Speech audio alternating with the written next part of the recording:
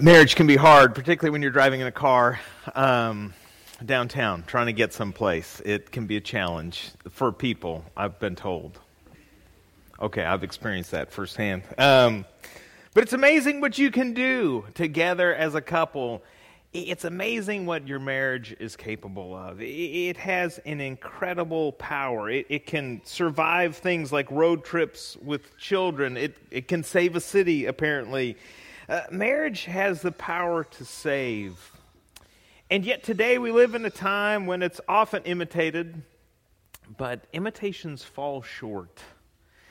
Interesting study came across not that long ago. They had a group of psychologists and brain neuro people that, attach probes to your head to scan the different things that are happening in your brain. And I think how this went is they had some sort of MRI set up and they were scanning a part of the brain that we don't really have much conscious control over. And they were trying to figure out the amount of peace that we got from being with other people.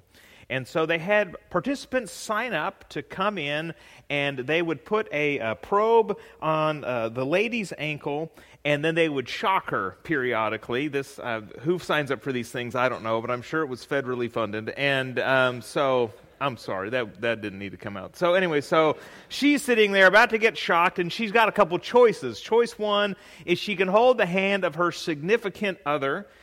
Choice two is she can hold the hand of a complete stranger. Choice three is she can go it alone. And they end up going through all of these.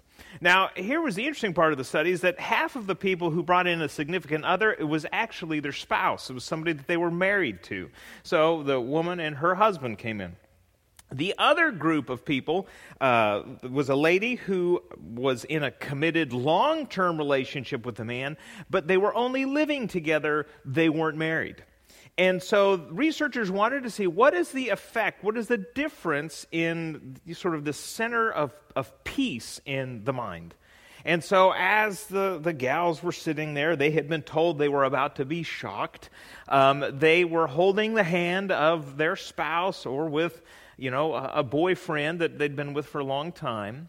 And researchers found that the gals who were married had this sense of peace, the way they could, read it in the brain. The brain was very calm in that center, and it seemed that they were feeling, as comfortable as you could feel knowing that you're about to be shocked.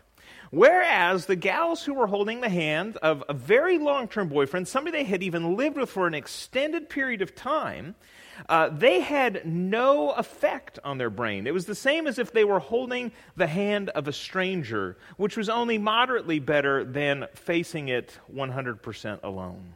And so researchers, as they started to pull this apart and try to figure out what is the difference, the only difference they could come up with was that one gal knew that this person was married to them. They were covenanted together in marriage. The other just knew that, things were working out right now. And so they assumed that there was something that our minds are aware of in the deepest part where we don't even have a conscious awareness of, but that somehow we as human beings have an awareness in our deep parts, in our deep thoughts about what it means to be in a covenant relationship like marriage.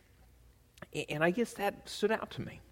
Is that for all that we might say about, playing house and cohabitating and doing all these things, and I know that that's super popular, maybe this is your scenario right now, I would say this. I would say there's something, I think, deep inside of us that just knows that that's not quite what we really want. That's not quite the thing that we were created for, that deep type of true intimacy.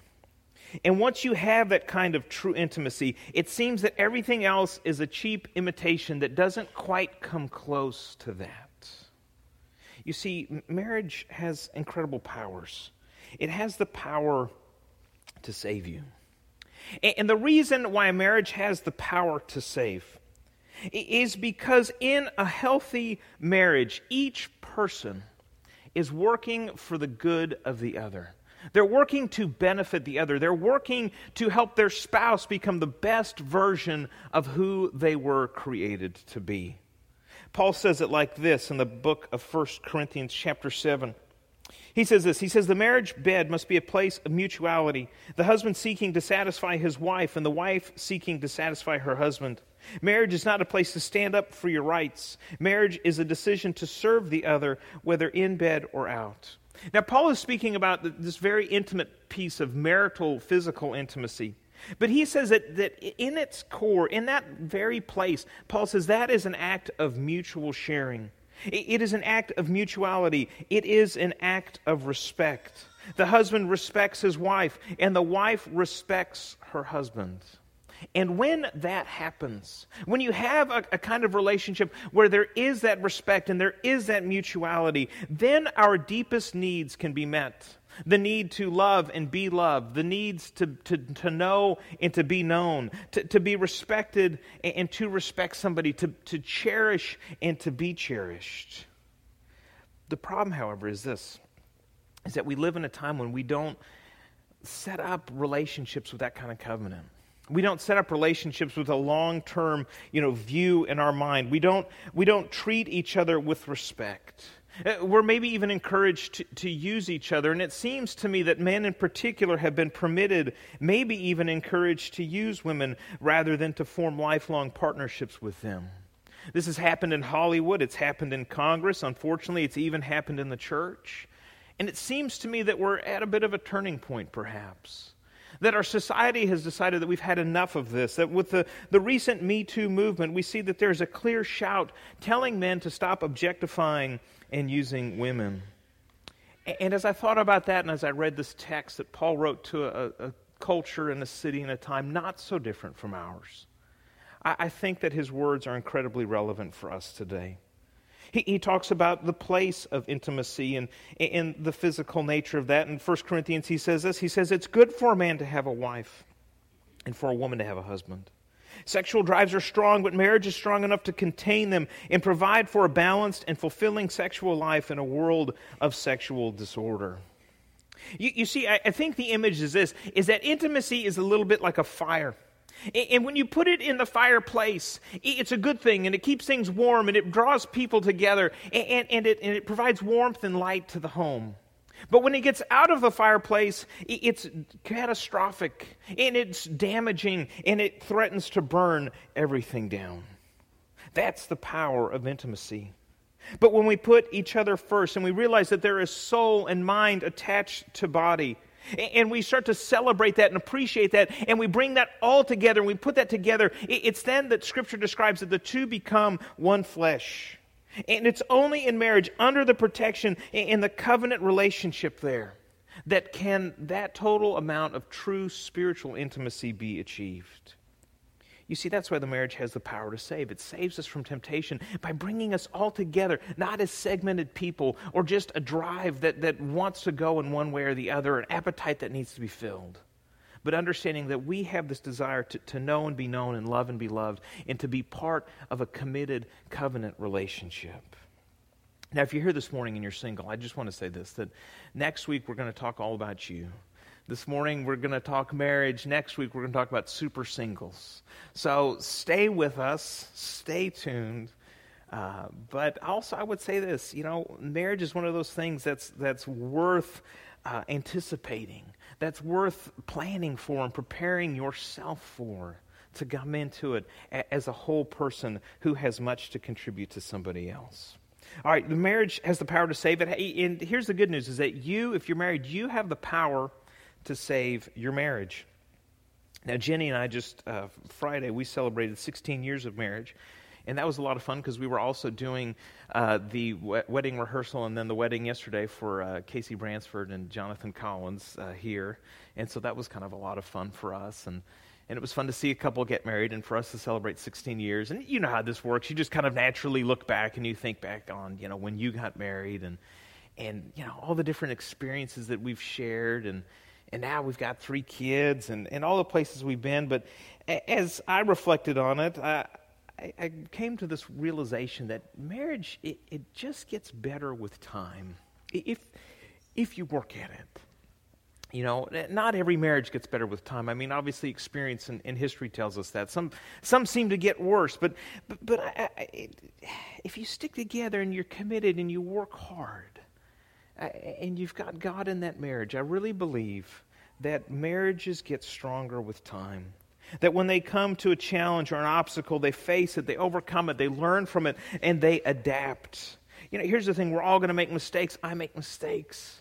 You say something out of line, and yet in a healthy marriage, you learn from it. You make a change, and you grow, and you become more mature, and you become the person that you wanted to be more. And marriages get better with time. But it's hard work and it's sacrifice that makes that possible, which is why Paul in the text is going to tell us. He's going to say, stay together. Let's look at the way he says it. He says it this way. He says, if you're married, stay married.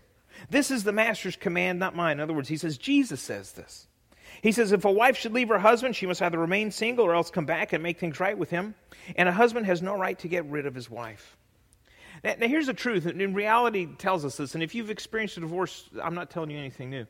A divorce causes great pain, and that's why I believe the Bible tells us that God hates it. He hates the pain that it brings. He hates the damage that it does to people, to individuals, to couples, and to children. But Scripture also tells us that God understands divorce. He understands it in certain situations. If you look through Scripture from the Old Testament to the New, and I unfortunately don't have time to get into all of the texts and show these to you, although I'd be glad to talk with any of you about this later. But it seems to me that in Scripture you've got three reasons that God says, I understand divorce. One's adultery, another's abuse, and the third is abandonment. And, God says, I get it here. But the overarching narrative and the overarching theme of Scripture is this, is that you work it out. And you don't stop working it out until there is no hope of not being able to work it out. You never stopping trying to make it work. Now, it seems kind of rigid. I get that. In a society where so much of what we have and do is disposable, and so many of our relationships we have just sort of come and go, it seems that this is a very rigid kind of teaching to have. And maybe we would say, maybe it's lost its place in our modern world. But here's the truth, is that marriages, I think, are a lot like plastic. Plastics, we know don't break down. Like, they last forever. Plastics were supposed to be like it's going to solve all of our problems. And now we realize that the world is going to be filled with plastics because they don't ever go away. They stick with us forever. You throw plastic away, but it's not really gone. It's going to be in the dump, not just for your life, but for your children's life. And that's how that is. And marriages are a lot the same way. Even if you get divorced and you move on, you're still affected by that first relationship. You're still affected by that deep, intimate connection that you had with your spouse. And so, you might have moved on, but the effects of it are still there. And they might last for your lifetime. They might last for the lifetime of your kids. And so the question is, what condition is it going to last in? I've got a little picture here. This is Luke Skywalker toy here. This is actually one of the very first sort of action figures. I've done a little bit of learning about this. This particular Luke Skywalker, he sold for, wait for it, $25,000. Yes, 3 zeros at the end. Correct. Now, it's not that Luke here is particularly rare, or there's not even much of a likeness to him, although he's got that bathrobe on. This was a couple 100,000 were mass-produced here in the 70s, okay? 100,000s of these things, okay? There's a lot of them. It's not like this is rare. They were all over. And if you got real motivated and you had like an excavator and a shovel and a paintbrush, you could probably go to the dump somewhere and you could probably dig through the layers of all of the city's trash, and you could probably get down to that layer of the 70s, and you could probably find a lot of those polyester pants. That's plastic too. That's not going anywhere anytime soon. And you could finally dig until you found a Luke Skywalker action figure. Now, the problem is that the Luke Skywalker action figure you find in the dump, it's still going to exist, but it's not going to be worth a whole lot. Why? Because it's not been taken care of. It hangs around, but it's not worth much. Friends, that's, I think, a good picture of our marriages. Our marriages, they last, and they have effects that last and effects that linger. But what condition do they exist in? Well, that's determined by us. That's determined by me and by you in how we take care of them. And yet it seems that we live in a time when more people put effort and time and money into a wedding than into a marriage. Ran across this gal by the name of Samantha Burns. She fashions herself to be a relationship coach, a love coach. She got married 3 years ago. And on her wedding day, after the reception, she said, "You know what? I spent way too much money on this dress to only wear it this one time." And so she told her husband, she says, "You know what I'm doing? I'm going to wear this every year on our anniversary." And he wasn't so sure that was going to happen, but but he said, "Okay."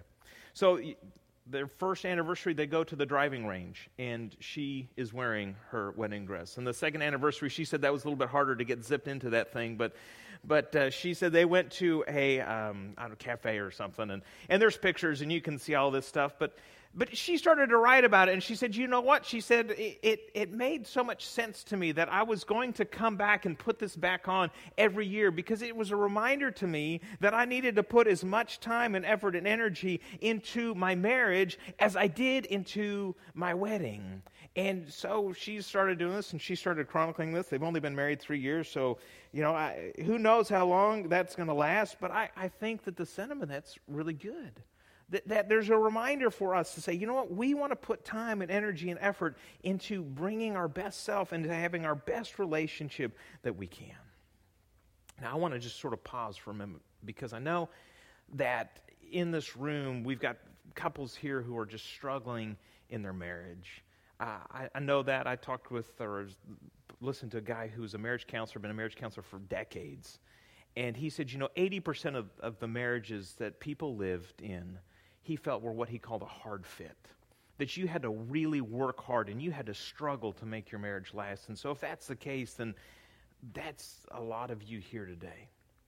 And I know that there's others of you here this morning who you've been affected by divorce, and you have felt the effects, and you still feel the effects of a divorce, and that's something you carry with you. And here's the thing, is that this sermon's going to be over in, about 15 more minutes, 10 more minutes. But it's not like a sitcom. I mean, I'll wrap it all up in 30 minutes, but you're still going to have those issues and those things that you want to deal with. In your bulletin, you'll see that there is a little note there about our care and support ministry. We have 2 counselors here at the church who volunteer, who give their time to help folks work through issues like this. And so if that's you and you're going, "Man, I could really use some help in my marriage," or I need some help sort of processing what went wrong and what happened in the past, give us a call. Let us set you up with that, because we're not going to be able to solve all those problems here this morning. I won't pretend that we'll be able to do that, but we do want to help you work through that and move on with your life in a place of wholeness. All right, I just wanted to sort of put that in here. Third thing I want to say here before we wrap up is this, is that your marriage has the power to save your family if you're faithful in it. Paul's now going to turn and address these marriages that are in the church at Corinth, and they're here in our church too, where you've got a believer married to a non-believer. And Paul knows that that's a challenge, and he knows that that's a very real struggle. And so he writes to this group of people, and maybe this is you, when he says this. He says, "The unbelieving husband shares to an extent in the holiness of his wife, and the unbelieving wife is likewise touched by the holiness of her husband. Otherwise your children will be left out. As it is, they also are included in the spiritual purposes of God. On the other hand, if the unbelieving spouse walks out, you've got to let him or her go." In other words, Paul says if they leave, there's nothing you can do about that. He says you don't have to hold on desperately. God has called us to make the best of it as peacefully as we can. But he says this, he says, "You never know, wife, the way you handle this might bring your husband not only back to you, but to God. And you never know, husband, the way that you handle this might bring your wife not only back to you, but to God." And so I just want to start with a word of encouragement here. If you're here this morning and you've been praying for your spouse for years or for decades, I want you to be encouraged that Paul is saying, listen, your marriage, it has the power to save. It has the power to bring your spouse to a place of salvation. Now, I want to be real clear. This is a possibility. Paul says this is a possibility. It's not a promise. It is a possibility. He says, but what brings the potential for that to happen to your spouse is you. It's you that brings the message of Christ and the love of Christ to it. And so if you're here this morning and you are a Christ follower and you're wondering how your spouse is going to see God's love, let me just tell you, they're going to see it in you. They're going to see it as you live a life of faithful compassion and conviction. You're not going to be perfect. You don't have to be perfect. Jesus was perfect, and so, you can rest on that. But your love and your grace and your attempt is a sign of God's love to them in this world. It's also a sign to the kids. Paul's going to talk about that. He says, your kids have a place in the promise. Now, whenever I do premarital counseling with a couple, I like to sit down with them and remind them that marriage hopefully will make you happy, but that God gives you marriage to make you holy, maybe more than He does to make you happy.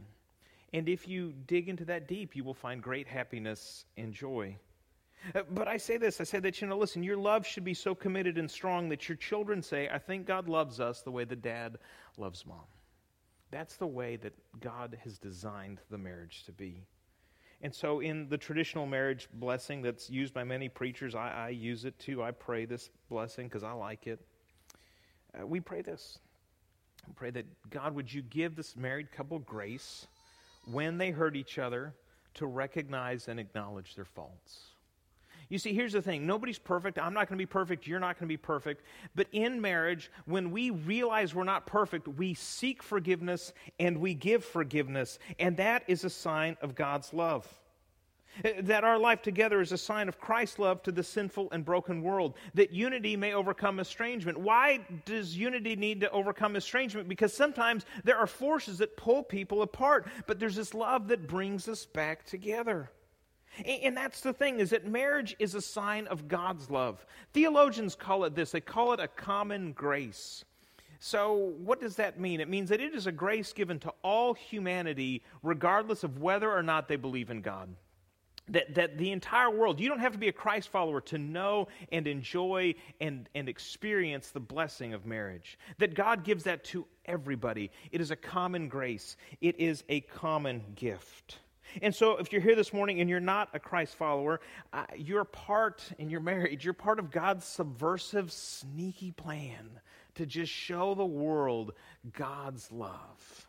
That God gave us marriage so that way He could say, this is sort of what my covenant marriage, my covenant love looks like for my church, looks like for my people. That's what marriage is about.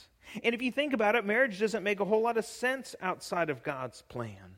I mean, if we're just completely result of survival of the fittest and passing on traits and genetics and all these things and just trying to propagate and continue the species, there isn't a whole lot of reason for marriage. But there's something inside of us that we've learned that says, you know what? I need this. I want this. I feel more at home here. And it's not just when you're strapped, getting an electrical shock on your ankle and some MRI tube that happens. It's just something that happens in life. A marriage is a common grace. It's a love that sacrifices. It doesn't cut corners. It demonstrates compassionate love. It demonstrates an integrity of relationship. It's sort of magnetic. It draws people in, and you can tell these people. When you talk with them, you can sort of sense it when you go to their house and you just sense that this is a place of peace. You know these people aren't perfect, but they have a grace that draws people in. That's what a good marriage does, is it draws people in. It draws the husband and wife, and it draws the kids, and it draws the family, and it draws people in. That's why marriage has that power to save, is it's magnetic. It draws people in with its love. A guy by the name of Michael Joyce, he is suffering from Alzheimer's disease. He is married and been married to a gal for 38 years. They live in New Zealand. He doesn't always know who she is. And for a long time, he'd forgotten that they were even married. But he loved her, and he was drawn to her, and he wanted to do right by her. And so one morning, it was actually earlier this year, he looked at his wife and said, "Will you marry me?" And she said, I've lived with Alzheimer's long enough that I know the answer isn't to say, well, we're already married. And so I said, yes, I would love to marry you. And she said, I thought he would forget about it the next day. But the next morning, he said, it's time for us to make some plans. We need to, if we're going to get married, we need to make sure we do this right. And so he wanted to set a date and set a time and a place and invite friends and invite family and have somebody come in. And so She emailed friends and some family and even put out on Facebook trying to find a photographer saying, I don't know if he's going to remember tomorrow. I don't know if Saturday he's going to wake up and have forgotten, but we're going to have a wedding Saturday. It's a reminder to me of how much I love him, and for him it's his first wedding. So let's do this right. And so they made plans and they made preparations, and Saturday morning comes and she's not entirely sure he's going to remember, but she looked at him and said, "Today is the day." And so off they went to a place by a scenic lake near their house with friends and family to witness this marriage between this man and this woman. What is it that brings all these people together for this wedding? What is it that makes people want to participate in that? Well, that's kind of what marriage does. It draws people in. It has the power to save, even in places of lostness and desperation and frustration. That's what it's for. This is why it's one of God's incredible superpowers that He's given to us. He's given to us as a sign of His love. And it's a chance for us to walk in love and in joy and in peace with each other. It takes time, it takes work, it is not easy, but it's worth it. I want to give just a real practical tip. I think a lot of times we leave going, man, I want to make things better. How do I start on this? Well, how about this? Worship team's going to come out, and I want to just say this. I think sometimes in our marriages, the words, "I love you," we say them a lot. And sometimes maybe they lose their effect. Marriage counselors notice that couples that were married for a long time and had a high level of happiness, notice that one of the reasons they had so much happiness is they felt appreciated by their spouse. So maybe the words "thank you" have as much power, maybe even more, than "I love you" sometimes. And so I would say this, if you're married, why don't you give that a shot today, maybe this week, to express your gratitude to your spouse, to thank them for little things and to thank them for big things. And maybe as you express and experience some gratitude there, you'll find that goes a long way. We all want to be appreciated. So that's a challenge for you. Say thanks. Give that a try. This morning, however, I know that some folks here, maybe you need us to pray with you. I'd love to pray with you. This hasn't been planned in advance, but if you're here this morning and you want somebody to pray with you, I'd love for you to come forward. Love to do that. I'm sure we'd get some of our staff and elders to come down too if we had several folks come down. Others of you, perhaps you've never experienced God's love. God's love is what marriage points us to. It points us to the love that God has for us. And so this morning, if you've never accepted the love of Jesus, we want to invite you to come forward to experience that, to learn what it would mean for you to experience that. Others of you, you've never made a commitment to be a part of the church. If that's the case, we invite you to come forward as well. So if you've got a decision to make, we'll invite you to come forward. Otherwise, let's take this time to celebrate God's love, to celebrate the love that is in our lives that we get to enjoy, that's a sign of His. Why don't you stand as we sing?